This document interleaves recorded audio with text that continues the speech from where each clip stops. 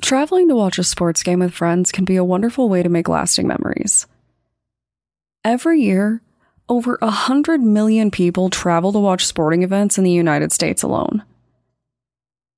It's an opportunity to cheer and celebrate with your favorite people and all of your favorite strangers. And most of the time, the worst thing that happens is your favorite team loses. But any time that you travel somewhere new, you expose yourself to a certain degree of risk. Unfortunately, sometimes traveling to attend a game can be the last thing you ever do.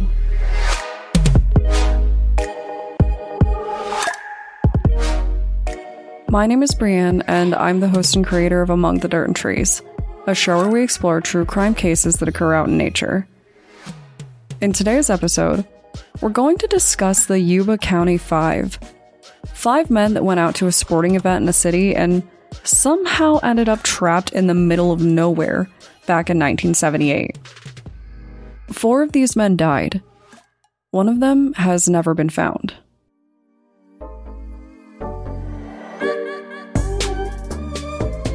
Though some people believe that these 5 men are the victims of some kind of crime, I will say that there is no confirmation that a crime occurred at all. The reason that people believe something happened is because, as you'll find out, their deaths just didn't make any sense. Unfortunately, the only person who could tell us what happened has been missing for over 44 years.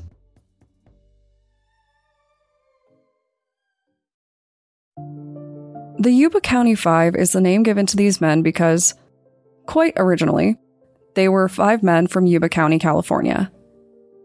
Their names were Gary Matias, Bill Sterling, Ted Wire, Jack Madruga, and Jack Hewitt. And their initial disappearances and Gary's ongoing disappearance are a point of concern for quite a few reasons. Each of the men were considered to be at a heightened degree of risk because of their mental capacities. Both Jacks, Ted, and Bill were all considered to be intellectually disabled in some capacity. Gary, on the other hand, was an Army veteran who was prone to psychotic episodes and was being medicated to treat schizophrenia. At the time that these events occurred, Gary was on a good medication regimen and was considered to be doing great according to the doctors that were treating him. These 5 men loved spending time together, playing games and watching games like a typical group of young men in their 20s and 30s at the time. On the night that they disappeared, they were attending a college basketball game that they were very excited about. They drove to the game and then left to make their way home, but first, they got their priorities straight. After the game, they stopped by a local market to grab some drinks and snacks. Drinks and snacks that would eventually become nothing more than wrappers for the police to find on the day that they found the car. But we're not quite there yet. The first thing that happened is that these young men went missing. At least from a police perspective. When they didn't return home, their families worried and called in the police to go find them, likely fearing that they got into an accident. But police weren't able to find much. They traced the men to the market, and they were able to find their first witness, a rightfully sour employee who remembered the huge group of guys that walked in right as the store was closing. It was a start, but it gave police essentially nothing to go on. There were no other signs of the men or their car. 1 day would pass before police would have a breakthrough. When someone or several someones go missing with a vehicle, police generally start by looking for that vehicle, and that's what happened here. They received a report from a forest ranger that heard about the car and actually recognized it by the description. This led police to the car, which was on a mountain road in the middle of nowhere, and it had been abandoned.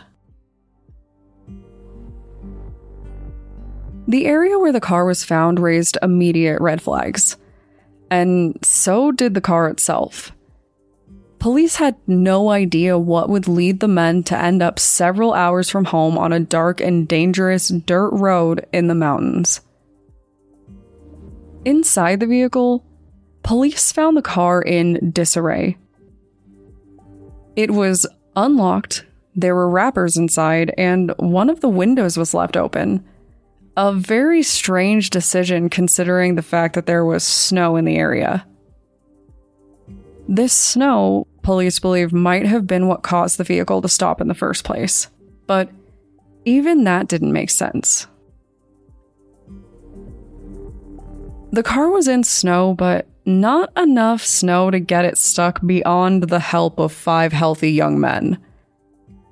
At this point, police began to question whether or not the men were out there at all with the car, or if somebody else took it.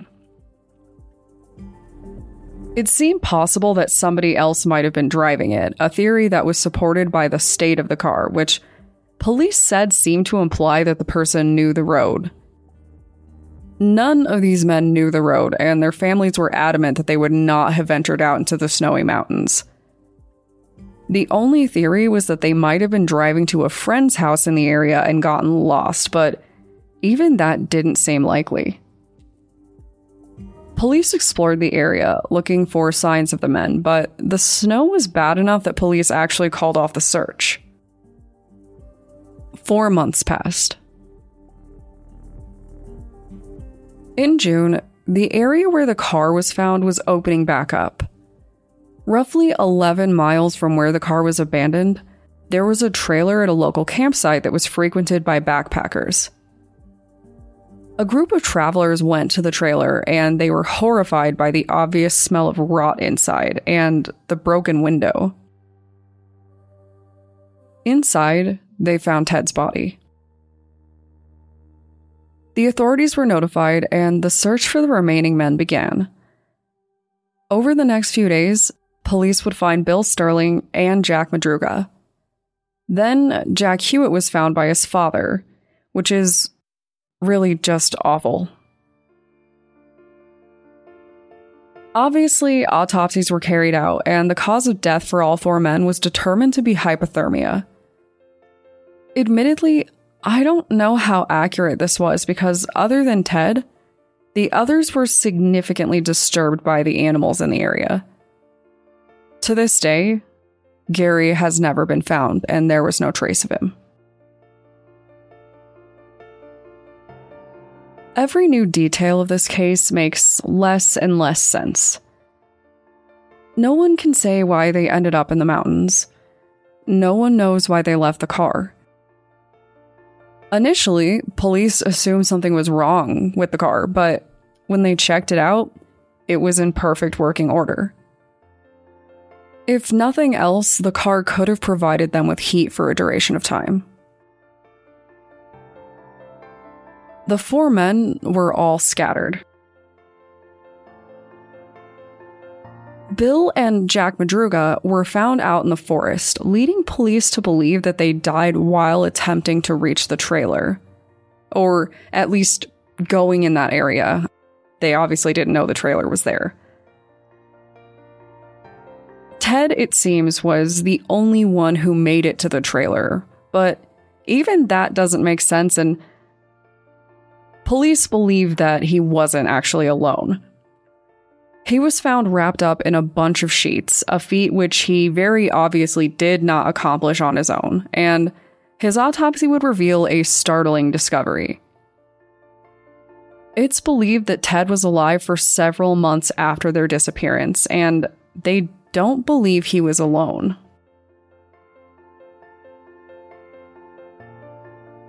Both Gary and Jack Hewitt were very likely with him, but they have no proof of this. And honestly, it makes even less sense. Reports would reveal that Ted died of a combination of hypothermia and starvation. While it was obviously cold and there was snow, it still didn't make sense.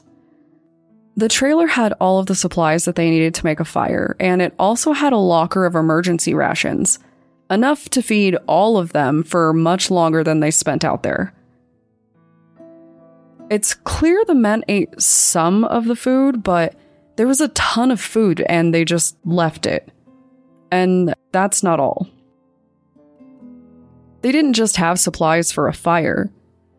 The trailer actually had a functioning heating system that they could have just turned on. Police could not explain why they would do that, or why Jack Hewitt was found frozen in the woods instead of in the trailer. Ted's family believed that this behavior wasn't actually unusual for him. They said that he struggled with common sense decision making, but what about the other two if they were with him? What about Gary, if nothing else? It seems likely that Ted passed and Gary and Jack wrapped him up, but why would they leave him in the trailer and then leave the trailer, where they were very obviously safe? Police have no idea what could have led to this, and they're not even sure that these men were alone. A somewhat questionable witness who spent the night in his vehicle in the area believes that he might have seen the men and said that there was a woman and a baby with them. But police really can't confirm anything because the man spent the night in his car after having a heart attack while trying to push it out of the snow. We do know that he called out for help, but no one responded. And later on, he said he saw more people. This time, a group with flashlights. Flashlights that turned off when he called for help.